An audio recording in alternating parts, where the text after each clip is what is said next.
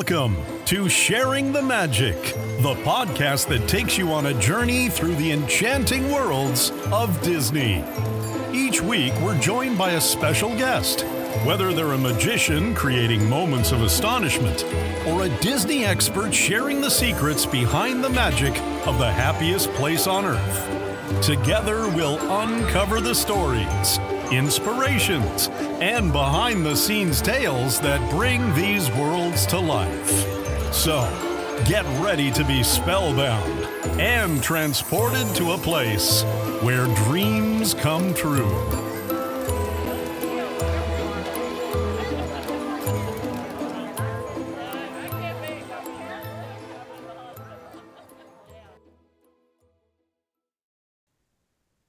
Welcome to the latest episode of Sharing the Magic. I'm your host, your ghost host, Barry.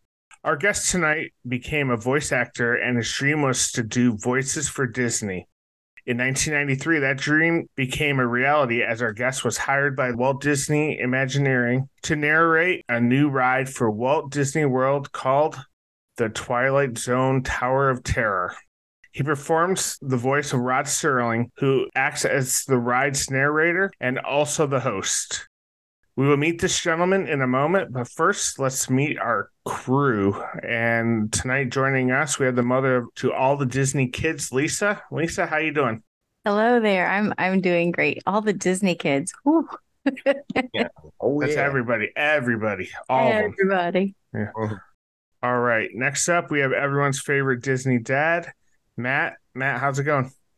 I am doing good. I'm very excited for tonight's episode. I feel like talking to our guest this time of year is just perfect. So excellent scheduling on your part there, Barry. Thank you. Oh. Thank you. Yeah. All right. And last but not least, the official Goofy Dupe himself, Jeff. Jeff, how's it going? Good. Smart. They call me the Goofy Dupe because I'm a cheap copy of Bill Farmer. Oh gosh, I study his voice. So sometimes I'll welcome our guests and lend my goofy voice. Oh well. So I don't know. It's Halloween. How would Goofy say Halloweeny, right? Well, it's Halloweeny.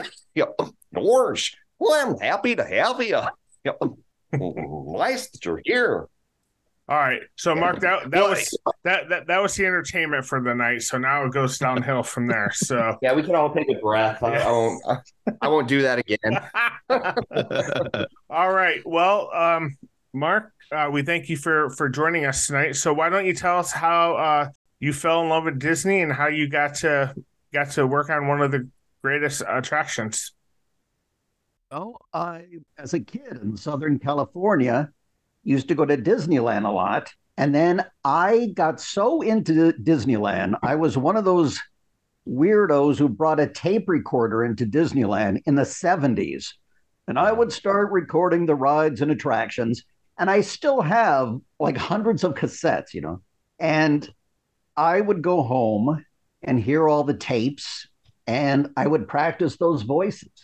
I remember practicing the talking skull that Atencio did for pirates.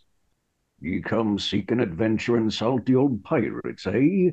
Well, you come to the proper place. We'll keep a weather eye open, mates, and hold on tight. With both hands, if you please.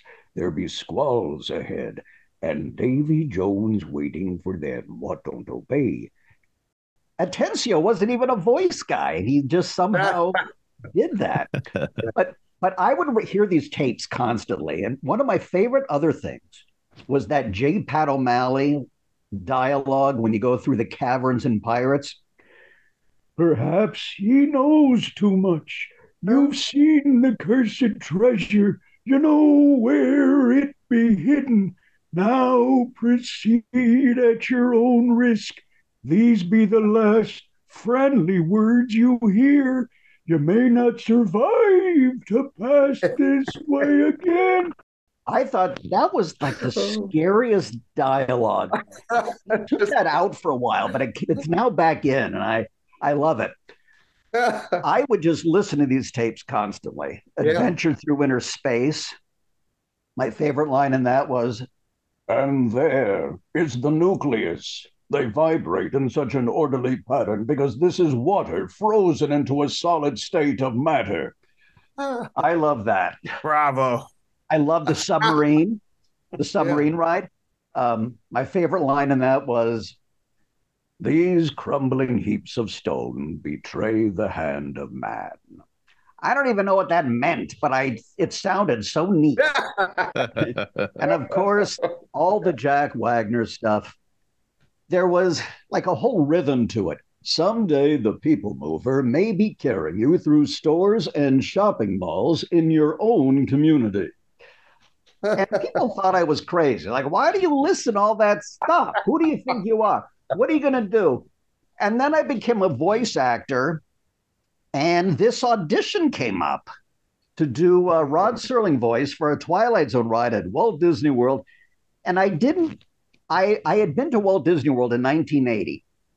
So I didn't know about Epcot and the Disney MGM studios. I knew a little bit about the Disney studios, but I couldn't figure out how Twilight Zone figured into a Disney ride, you know. But I went down there there was some woman in Beverly Hills, an agent, and she had like a big cassette tape recorder. That's the way it was done then, and a microphone.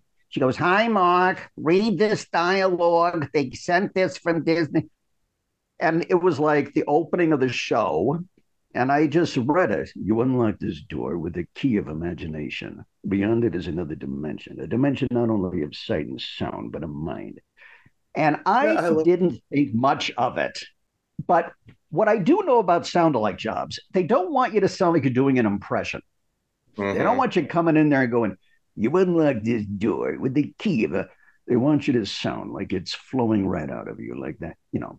So it's so competitive, this crazy business, that I did that job 30 years ago. I did that audition, and I never thought twice about it because I knew I'd never hear anything. Then 2 weeks later, I came home from some job I had, and there was a recording on my answer machine saying, "Hi, Mark, they really loved that Rod Serling thing."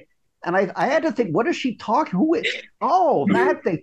And then they go, "They want to see you at Imagineering." Being that I was such a Disney nut, I didn't even care about the audition. I said, "I get to go into Imagineering? Wow, it was like Charlie and the Chocolate Factory. So I get to go into the building." And that was great.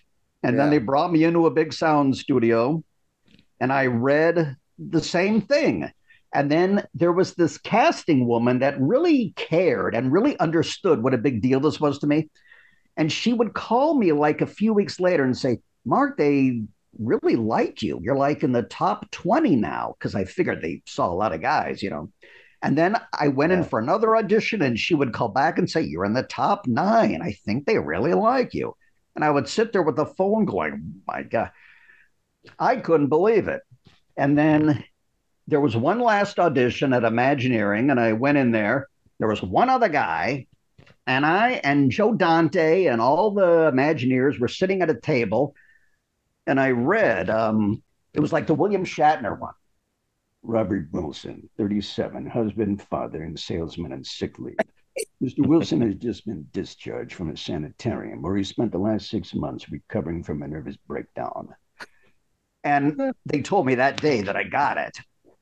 It was like that scene in Rocky where Rocky runs up the stair. I felt like that. I felt that much elation, you know. I couldn't believe that all of a sudden, from recording these rides and being such a Disney fan, that I became the voice of a Disney ride. It seemed like a Twilight Zone. It didn't seem to make sense, you know. And that was that. And then I went in to record the ride a few weeks after that. And that only took about a half an hour. And then I came back. And then about 3 weeks after that, there was, or maybe a few months after, there was a big promo at the studio where they brought in a lot of press to see some kind of a mock-up of the ride. And I had to do separate narration for that. And then after I did that narration, they called back from Imagineering. They said, "We think you're better now than when you first recorded it. So come down again and do it again." So I did it again. Yeah, that's what I remember. Because it's all about practicing, you know? Yeah. And it's all about those subtle things. I watch Twilight Zone every night on MeTV. I was going to say, you have the greatest Twilight Zone type of presence. Like, yeah, that's totally in your voice lexicon, your range. Because luckily my dad talks like me. Has a voice like this. So then when I went, it was very easy to simply get into that mood and sound like Rod Serling. Month of and the small cameo of a child's face, imperfect only in its solemnity. It just worked. I'm not saying you have to sound like what you do, but it does help. Like, my first good impression was Maxwell Smart. And would you believe I'm Maxwell Smart, 1886 of Control? It'll never work, Siegfried. Yes, you can make him talk like me, but everyone knows that I happen to have a very distinctive, So it matters to love what you're doing. That I'll say, because I remember watching Phil Hartman on some interview, and they go, "How do you do a good impression?" He said something so short and so perfect. He goes, "Well, you got to momentarily be possessed." I think that's true. I think you have to really find the voice you're doing fascinating and want to be that person all of a sudden. Yes. And then that's how you do it, Oh my God, this is my new favorite. By the way, everyone, this is my new favorite interview. So I knew you were gonna love it. I know Barry's setting me up. And so here's the question is do you think when it comes to voice acting and I sort of think like you have what I call an anchor voice where you sort of know your identity.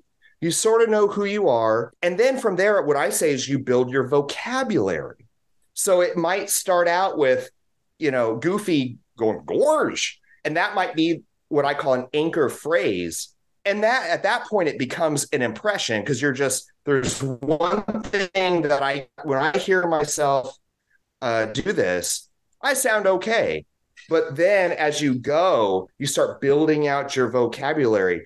And I've heard this before where anybody might be able to do Porky Pig, but can you do Porky Pig singing the Pledge of Allegiance?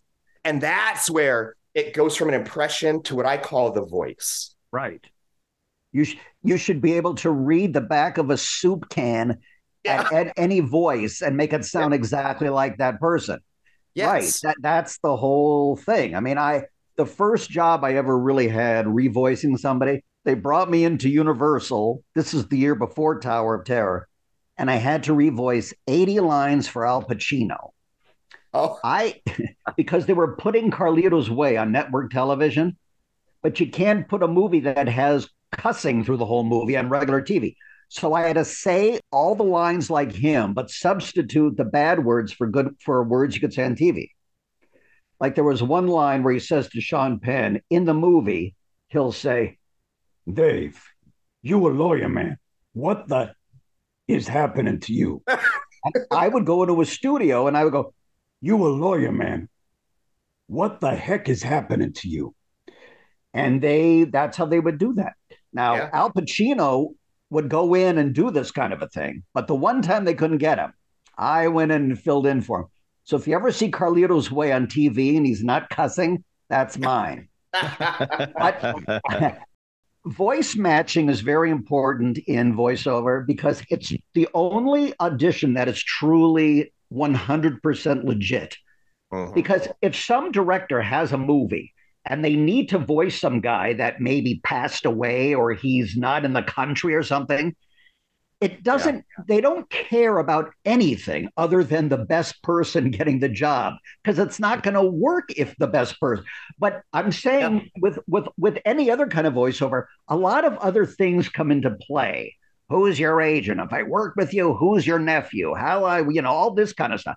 Voice matching 100% how good you are. So that's something to think about. But I've had other voice matching. I narrated a lot of things for Disney as Friend Owl in Bambi because I do a lot of old man voices. And they had an audition for that where he sounds like an old man. Bambi, my. Why, just the other day we was wondering whatever became of you. Now look at you, son. Yeah. So I started getting a lot of voice matching stuff, which is really, I think, the best thing to work on. But as far as Tower of Terror, I went to the grand opening and getting on the ride and hearing my own voice back. I don't know if I'll ever, as far as voiceover, I'll never have a more satisfying, exciting experience than that. Hearing your own voice blast back on a classic Disney ride, it's like there's nothing better than that. I love it. Especially then sometimes before the ride closes, I'll go on all alone. And that's another experience, It's one thing to have a bunch of crowded people in the elevator screaming, but then to be completely alone, that's another thing. It's just wonderful. You can sort of like pause and was it surreal when you listen and you're like, wow, I'm part of this iconic. It is the definition of surreal. When I got in line for the ride, there was a huge grand opening. There was a big, like a Broadway kind of a play on stage, and then they gave us food from the Brown Derby. This is 1994 in September. And then the announcement came on, ladies and gentlemen, boys and girls, Sunset Boulevard and the Twilight Zone Tower of Terror are now officially open. And I could not believe it. And the funny thing was I had my tape recorder with me that I recorded all the rides. I had to record my own voice. And getting into the queue area was unbelievable. Getting into the lobby of the hotel, I could not believe that I had anything to do with this great attraction. And then getting into the library and hearing my voice, I thought it came out so well that I was very excited about that. But then getting on the ride vehicle and hearing it just kept getting better and better. I'm amazed I didn't pass out or something that night, just from but that was some night. And then I took the bus back to the All-Star Sports Resort and was still feeling incredibly excited about the whole thing. You're in that world of voice acting. Have you ever been starstruck, or has there ever been somebody you've worked with that, or maybe even just met that you sort of got butterflies in your stomach? That happens all the time. Are just working with people like Bill Farmer and Corey Burton on things. Oh, you worked with Bill. Oh my gosh. Yeah. We did a great thing. If you ever hear the Bambi DVD, we did these bonus features where we were reading all the animators' comments and things. Yeah. And Corey Burton was Walt Disney. And so you could watch the movie with the sound of these meetings. And we would say things like, gee, I've been animating the mother of Bambi when she's walking. Shouldn't there sort of be like maybe some music to that? And then Walt would say, I think that's a good idea. I think we're going to bring that back and have all. And so it was great. There was like 10 of us. And that was very exciting. Then we did the same thing on Lady and the Tramp and Pinocchio. Yeah. And then I got to go in and be the voice that sets the cannons on top of Pirates of the Caribbean off. But you got to play in that scavenger hunt game. You got to put this little card by a helmet, and all of a sudden, this Ricardo Montalban voice kind of comes out, and I yell, Fuego! And the cannons shoot off the top of the building.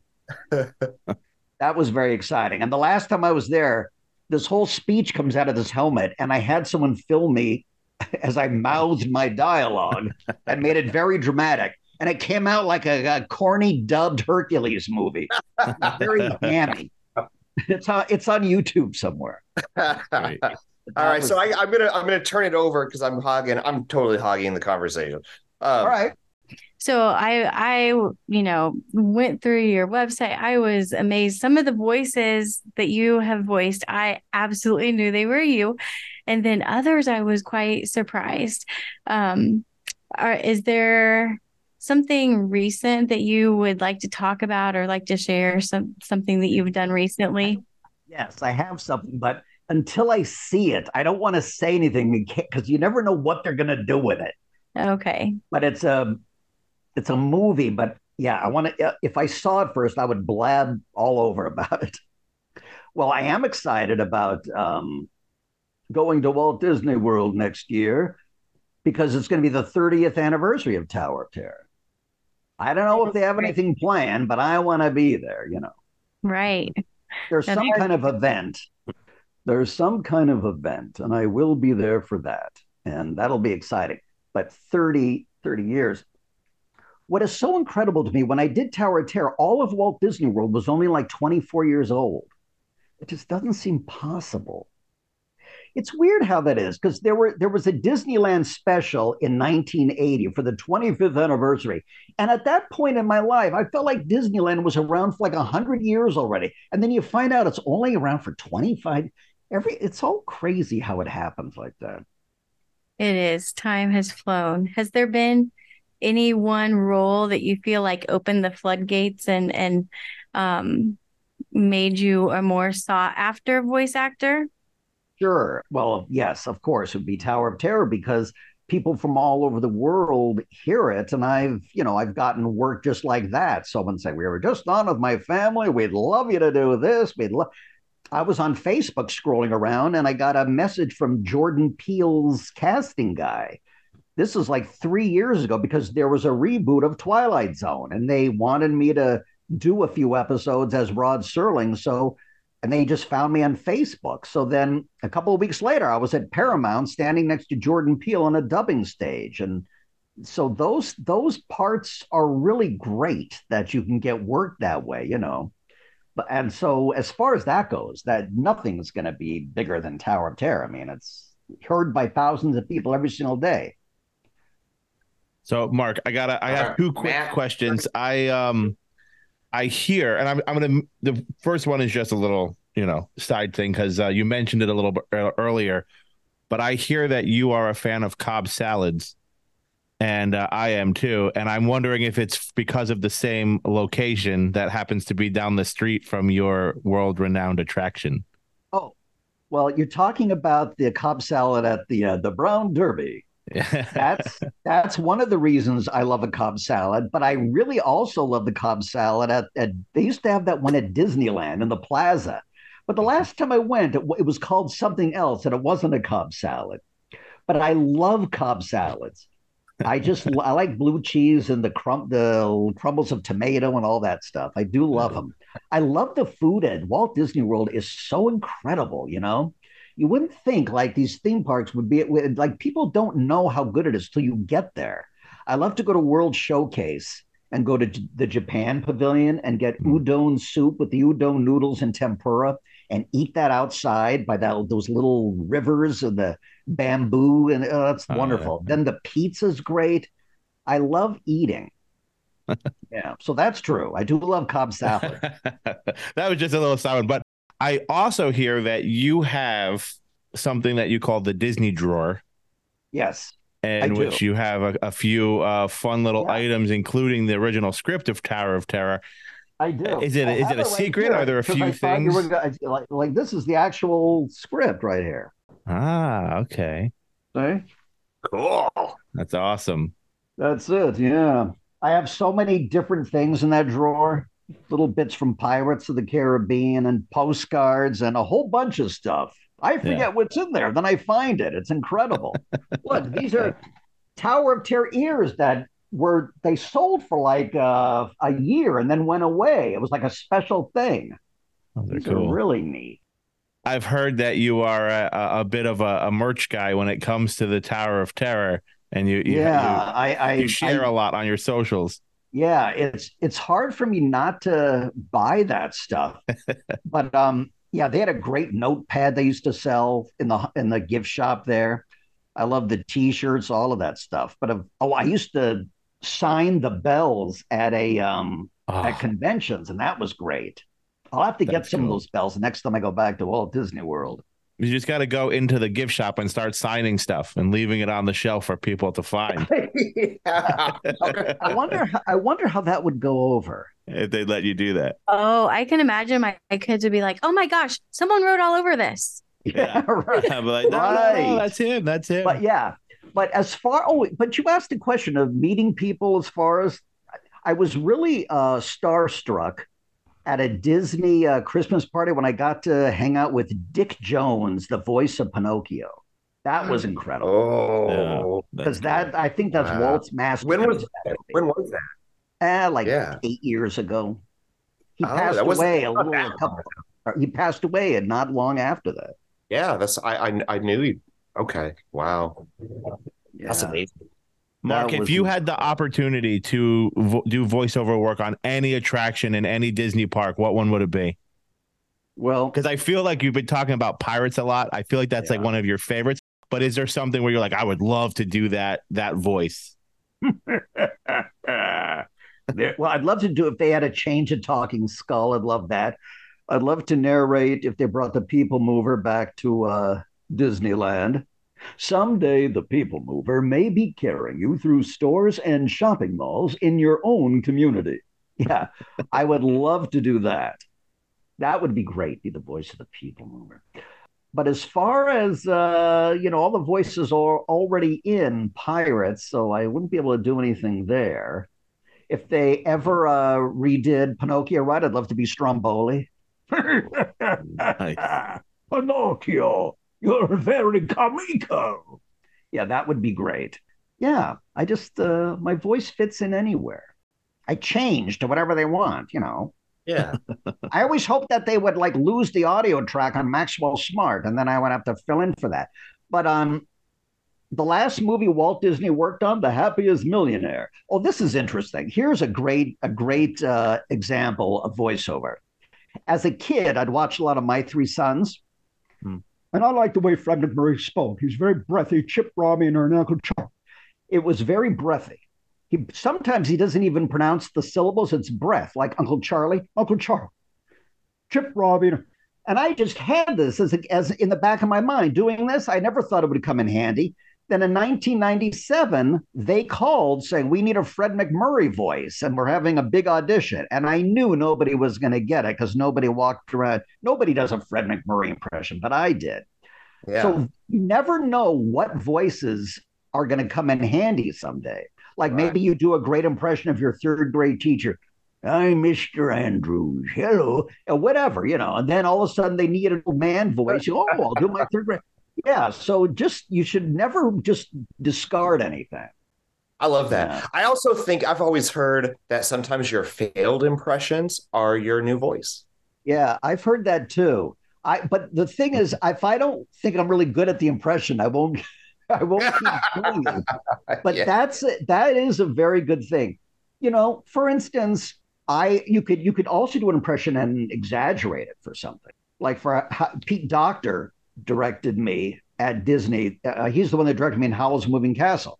And they wanted Christian Bale to turn into a king. And all of a sudden it was like a combination of Gregory Peck and Charlton Heston. And I did this kind of a thing because it had to be a guy pretending to be a king. And I said, if a guy pretended to be a king, he would try to sound very regal and, so those kinds of things work. You can blend your voices, emphasize them, turn them up, tone them down. Right. Yeah, it all becomes like a mathematical problem all of a sudden, you gotta figure out what to take away from things, what to add. Right. Yeah. What do you think of? So I know there's what they call trick voices. Donald Duck is one of them. And Donald stinks. And I have friends that do good Donald. It takes them 10, 15 years. I'm in year one and I'm like, that's hard. Yeah, you got to somehow know how to it's hard to enunciate. You do your ABCs. My wife hates when I'll just be like, I will be in the room or on the couch and I'll just be doing ABCs in Donald's voice. It's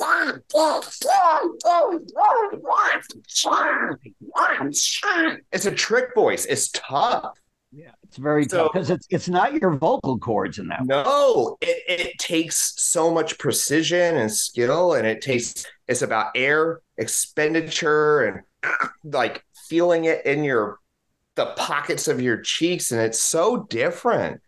I think my question was going to be, I think there's some voices like you, all the voices you do, it seems as if your voice, it was finely tuned to a point, at least, to where you could grow it and develop it.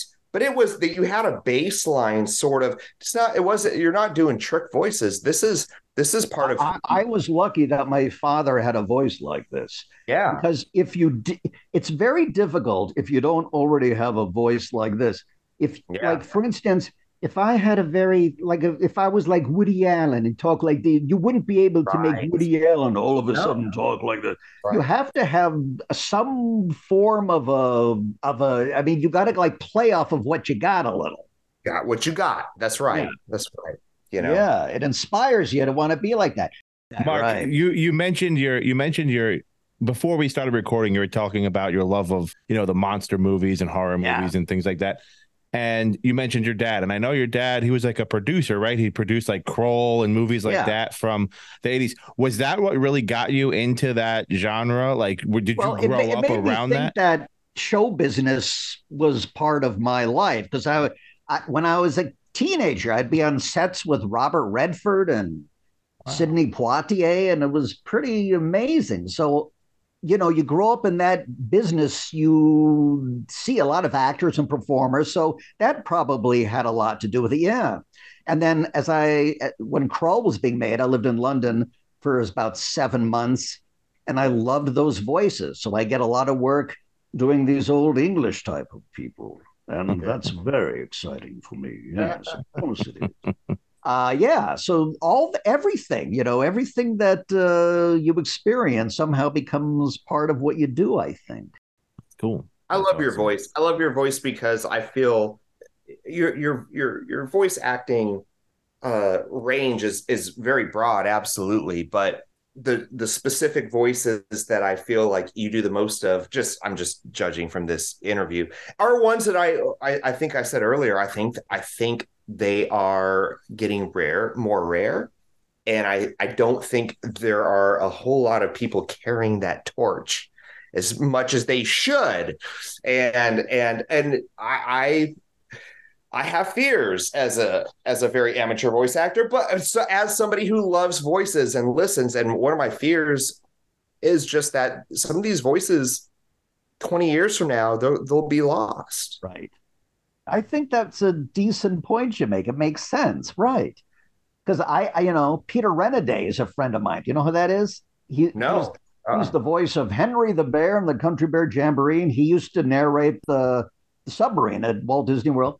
But he's got a very classy type of voice. And I do think that kind of thing is going away. It makes me wonder, because Peter Renaday and my father are now about 90. And they don't sound like old men. And I'm wondering, when do you sound like an old man? Right. And I'm wondering if I'm going to eventually sound like an old man. I don't know. It's weird. I hope I do. There'd be nothing worse than to be an old man and not sound like an old man. Yeah, you don't want to be an old man and just sound like you're 30. Yeah. You want to sound like I'm old. But I do love those old voices. Yeah, you do. They were precise, and I think I'm almost 40, so I'm not old, I'm not young either, but sometimes I will catch myself quite frequently blah, blah, blah, blah, blah, blah, just talking, running, not being cognitive of how I'm delivering myself, how I'm talking, and I think that's day to day. So I do it all the time when I'm voice acting. Are you going to make a demo and try to get work? Yeah. Oh, yeah. Yeah. I do it for fun. Yeah. No, I'm going to. Once I just moved into a new house, it's time to get serious. But I will absolutely say that I feel like voice acting contributes so much to your day-to-day life. Yeah, it does. What my favorite thing is? If I'm calling, I'm not kidding. And if I'm calling some place where I know somebody's sitting in a cubicle for 15 hours and finally they answer the phone, whether it's car insurance or whatever, I say car insurance because it takes them 2 hours now to answer the phone. If I can say something in an interesting voice or talk like this, yes, my friend. And the person will say to me, "Oh, sir, you really made my day with that. That's great." I'll do an impression of a favorite movie of theirs. That really is incredible. I feel like it's a real gift and makes me feel really good. So yes, you could use it for things that have nothing to do with getting paid or movies or anything. Oh yeah, absolutely. And like for me being just a voice match, there are times where a friend of a friend or somebody will just message me, hey, there's a person who's had a birthday. Can you call them as Goofy? I'm like, happy birthday.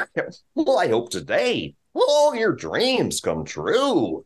And just doing that for them, you hear them laugh and they're like, it's Goofy. And it is, I have never felt such joy just from hearing people laugh and saying the words, it's Goofy. And I imagine you felt a lot of that, especially on the ride, when you hear other people hear your voice and maybe they giggle or they their ears pucker a little bit, and you're like, that's me. And I brought people that joy. I've experienced several times at different events where I'll do some of the narration of the ride in front of some Tower of Terror fan and they'll cry.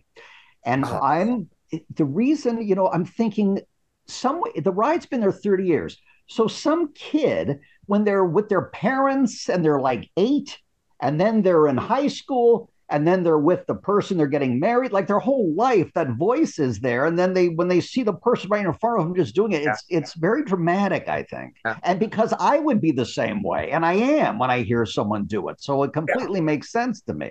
Yeah. I love, who I liked too was Sebastian Cabot. He was Bagheera.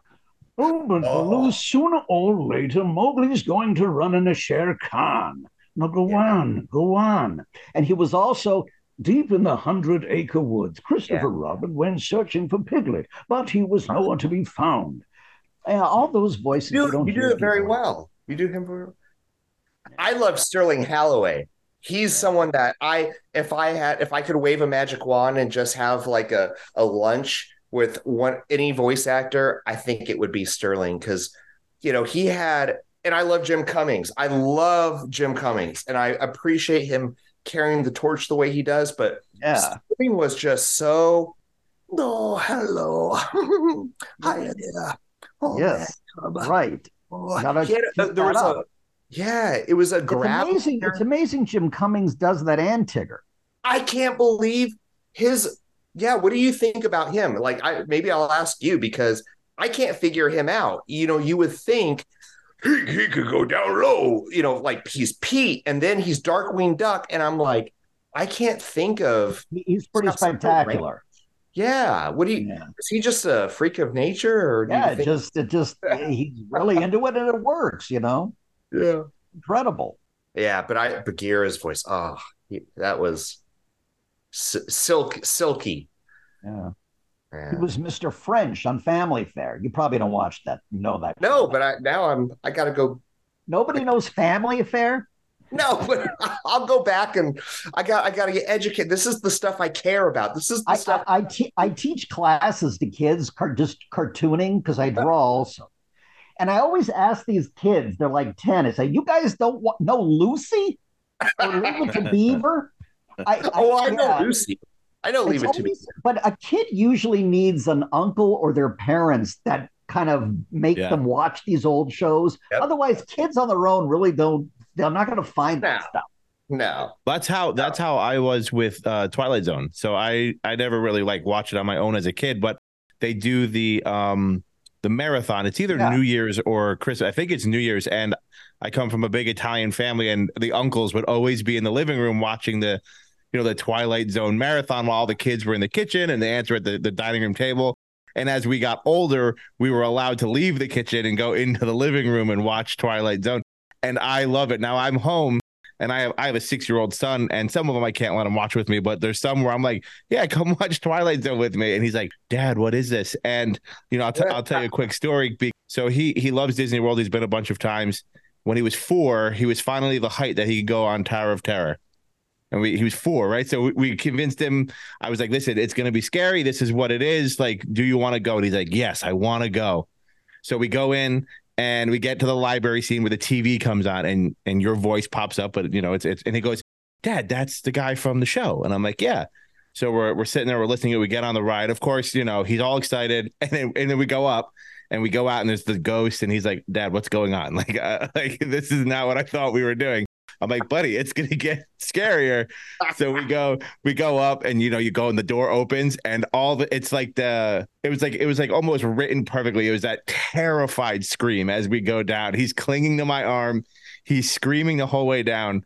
We get off the ride, and he's like just shocked, like he doesn't know what to do. And we walk outside. I'm like, buddy, how was it? And he goes, that was great. And that was all he said. I was like, do you want to go again? He's like, nope, but that was great. And so now I'm trying to convince him to go back on. But I'm telling you, Mark, the next time I go and I go through that gift shop, I'm going to be checking all the bells for an autograph on it. That's what you got to do. Other great things that are introduced to the show from the ride. Yep. That's fantastic.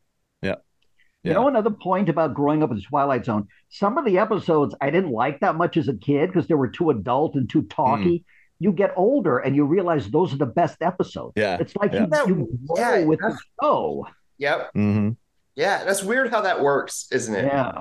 And I really enjoyed the you mentioned the one Paramount did, the remake, the two seasons. I enjoyed it. It wasn't the same as the original one, but I felt like it had that heart to it. And I didn't know that it was your voice again on there. So that's actually really cool. And now I can say, yeah, I can I talked to that guy. That That's was a lot of fun. I love that. Yeah, that was great.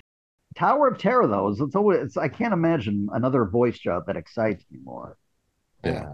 So, Mark, let me ask you. You brought up earlier about listening to old radio classics. I'm a big fan of those. I love listening to the old radio dramas and mysteries of the 20s, 30s, and 40s, and how every single one had an old man like how you do the voice of. So I think, looking through the years, how that's gone away from the radio side to television. But I think my question for you is, looking at the way cartoons are now, going from like Looney Tunes to SpongeBob now and everything in between. So was there any cartoon voices that you like doing growing up? And was there any of the actual voice actors that really impressed you? Well, of course, I loved Mel Blanc. Yeah. But I like Fred Flintstone. Hey, it's Fred Flintstone. Hey, Fred, it's Bonnie Rubble. I love that whole genre, that whole era. I also like the guy, and I don't know who does it. And it was always this voice. Like today is your lucky day. How come? I will fill you in on how come. That's one of my favorite voices too. But also, Don Adams was Tennessee Tuxedo, which might be my favorite cartoon of all. He was a penguin. Funniest Johnny whooping all the greatest. Come on, Chumley. Tennessee and whoopee. And I love that. Do any of you know Tennessee Tuxedo? No, but that Yes. makes me think. I hear so my own trained ears. I'm like, ooh, I could hear you would be a good Bugs, but you could probably do a good Bugs Bunny. I've tried to do Bugs Bunny. I'm not great at it, but if they had to, there's a few guys that do it now, and they're really pretty good at that. And that's a hard one. But I could pick up tones in some of your other voices. I'm like, yeah, probably could. If I really practiced, I might be able to do a pretty good Bugs Bunny. Yeah. But your Fred Flintstone is solid. Oh my God. But now, whenever I teach these classes to kids, I'll draw Fred Flintstone, and they don't know who it is. All they know is he's from a cereal. They don't know that he's from a show. Pills, which is my favorite cereal, by the way. Is it? Yeah, it is. That's facts. I love cereal. Yeah. Barney, my pebbles. I don't know. I can't do his voice, but So Mark, do you think voice acting for cartoons back in the early days? I mean, I'm assuming it was a lot harder back then than it is now, because there's not so many cartoons out there that have longevity, like Looney Tunes or the Flintstones or the Jetsons, or you go on even Super Friends, things like that. But now a show may last 1 or 2 seasons, and then the voice actors are on a different show, but then you can realize that, I've heard that voice before on a different show or a different series. So do you think it was, I'm assuming it was a harder back back in the day when, you just came in and compared to now where it was just mostly recycled voices? Well, those guys were I mean, Mel Blanc and Dawes Butler were the most talented of any of those guys. Does. And they were on so many of these things. Yeah. And Ed Wynn, of course. So it's like they took somebody that had a certain kind of a voice and gave him a character. And all of a sudden, you're doing a dog detective, and it sounds like, yeah. And that was like the golden age of it, I think. Yeah. 50s, 60s, and then the 70s with the Hanna-Barbera stuff. Yeah, of course. Well, it's like monster movies in the 30s and 40s were the best. The Disney movies, I mean, the Pinocchio was still the greatest animated movie ever made, 1940. Yeah. There was a certain thing about that era. Right. And I don't think the old radio shows could even be done today because the actors don't have as interesting voices as they used to. No. And it maybe to springboard off of Barry's question. Okay, I got a couple of fears. And I don't know if this is true, but I would say I think it's in a lot of ways it's tougher now in voice acting than it was. And the reason, I don't know if this is true. Okay, this is just my opinion. And what I would say is here's why it's harder is because whereas maybe 20, 30 years ago, it was your voice that counted. Now, you're up against Hollywood stars. And, there's examples I could give you as far as like, Scooby-Doo. It's like, well, we could give, this person who historically handed the torch for Scooby-Doo, but this person has star power. This person has a name people recognize. So we'll give them the voice. So that's one. That's the first thing why I think it's tougher now is because you're always going to be against, it doesn't matter about your voice. It's star power. That's one. Two is, man, with AI and voice stuff. Yeah. I don't know where voice acting is going to go, but it I sure hope it doesn't, let's just type in an algorithm and here's Mickey Mouse. Well, that's part of what we're all on strike for. Yeah. Make sure that doesn't happen. Yeah. Mark, what do you think? I don't see how they would. I don't get, even if they can get the voice through AI, I don't see how they could get the character and the momentum and the personality out of AI. Yeah. Because if it wants like an old gangster voice and they got an old guy, a character actor, right? How are they going to make the guy talk exactly the way they want him to do it? Right. It doesn't make sense. I don't see how that would work. It seems like it might work with like narration somehow, right? But not doing a voice. I mean, they may come up with something, and it would be, that's what the strike is about. That would be terrible. Yeah, my biggest fear isn't that; it's the fact that they won't care. Maybe they just plug it in, and go, here you go. Yeah, here it is, and we just get a bunch of lifeless voice acting from. That scares me more than I know. Let's hope that doesn't happen. Then you'll get like, I'm Fred Flintstone. Yabba dabba do. Why you there, Maxie boy?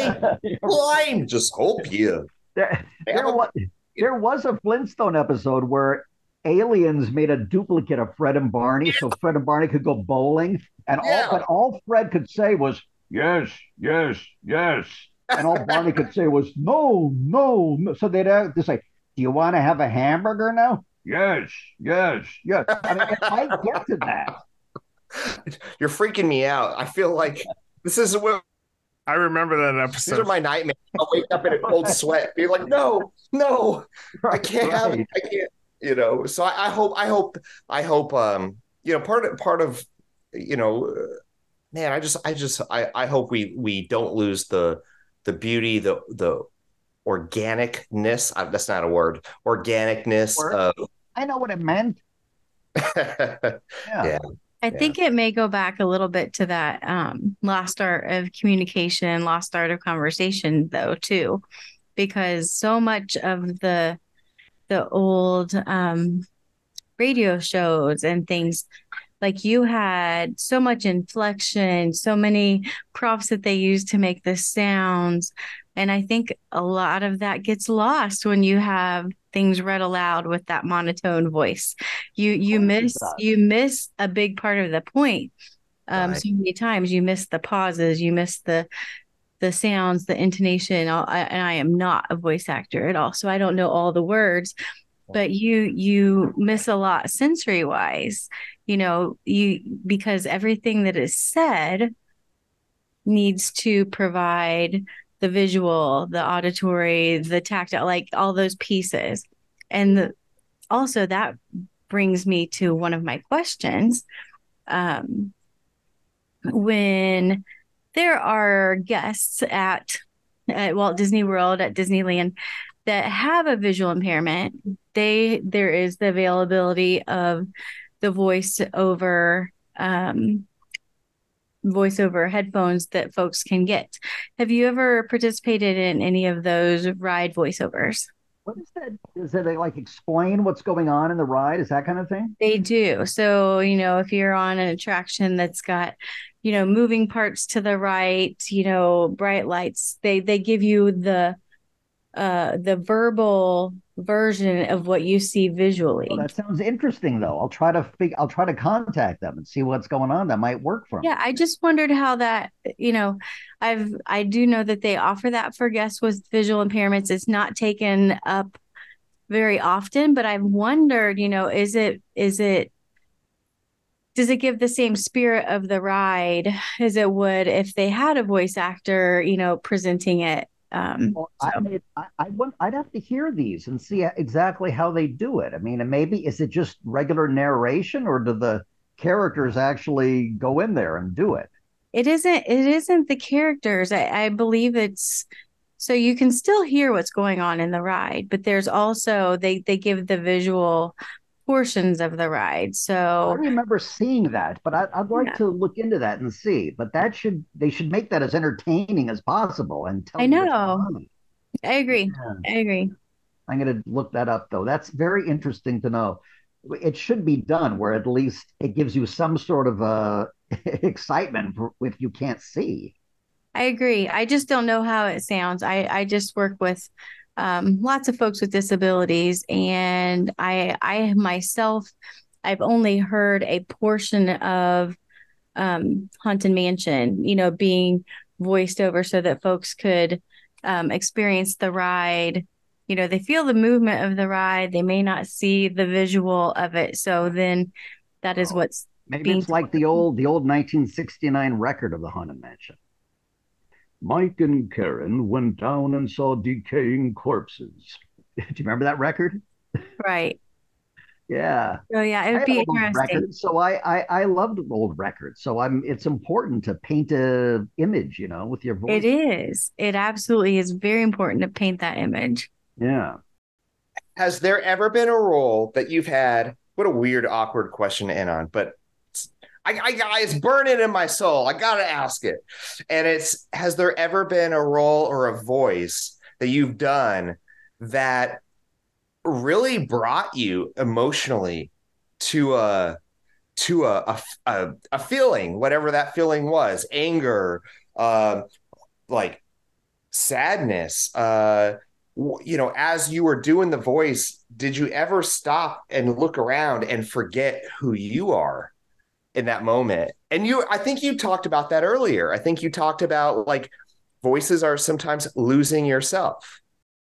One of the first things I did, there was some suicide documentary, and I had to read some guy's note that he left, and Oh, that was pretty heavy. I yeah. felt I felt weird doing it. And then when I heard it back, it was even more emotional. And I recently found it somewhere on YouTube, and Yeah. I'm not comfortable watching it. But that's a really rare example. Yeah. Everything else I'm pretty much okay with, but that Yeah. that did get to me. So, okay, well, that we can't end on that, I mean, we can, I don't care. But what about happiness? What has there been a role equally that Well, maybe, sure. yeah. Yeah, of course. The anything with Disney, especially Tower of Terror. I mean, I I walked out of the recording studio. I felt like I was in some weird Disney dream. It just didn't make sense. Nobody could believe that somebody that grew up so obsessed with Disney would then become the voice of a Disney ride. Yeah. It was too perfect. Yeah. I sometimes still wonder if it happened. What if this is a big hologram?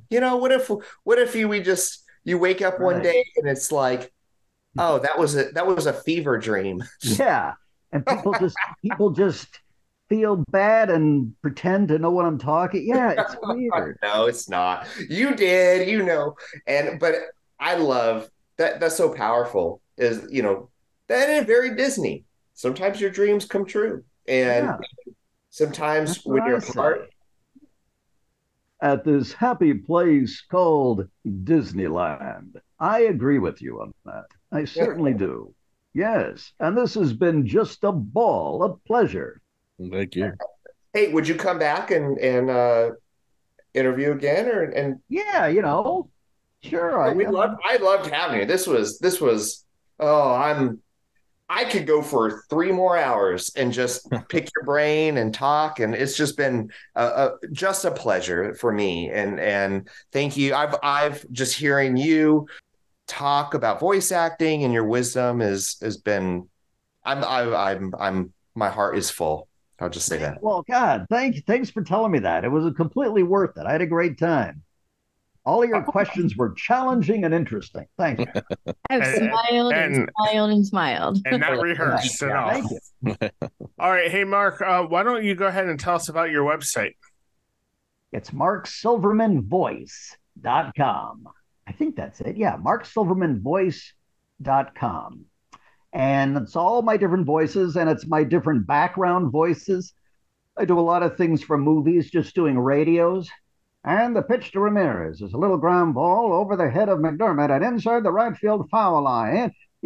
Anytime in a movie somebody puts on a radio, it's not just a regular radio. It's some voice actor pretending to be the radio, So I do a lot of that stuff. And I have that on the website, so I'm excited about that. And it's marksilvermanvoice.com. And you can hear my animation tape and all sorts of things. And I have a nice promo for Zootopia. And I have a special thing on there where I did if 2020 was a Twilight Zone, and I'm very proud of that. You'll find it. I love it. Mark, maybe someday if I get my act together, maybe the stars will align and we'll get to work together and have a ball. Yeah, you never know about that. But until that, just loved having you, and what a wonderful time talking. Well, thank you. Thank you to everybody. And gracias.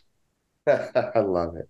All right, we're going to go out and close it out. Again, we want to thank Mark for joining us tonight, and we want to thank you all for tuning into another episode of Sharing the Magic. As always, please hit that follow button to stay up to date on the latest episodes, and please tell all your friends to tune in wherever they listen to awesome podcasts like this one. You can also find us on Facebook, Instagram, and TikTok at Sharing the Magic Pod.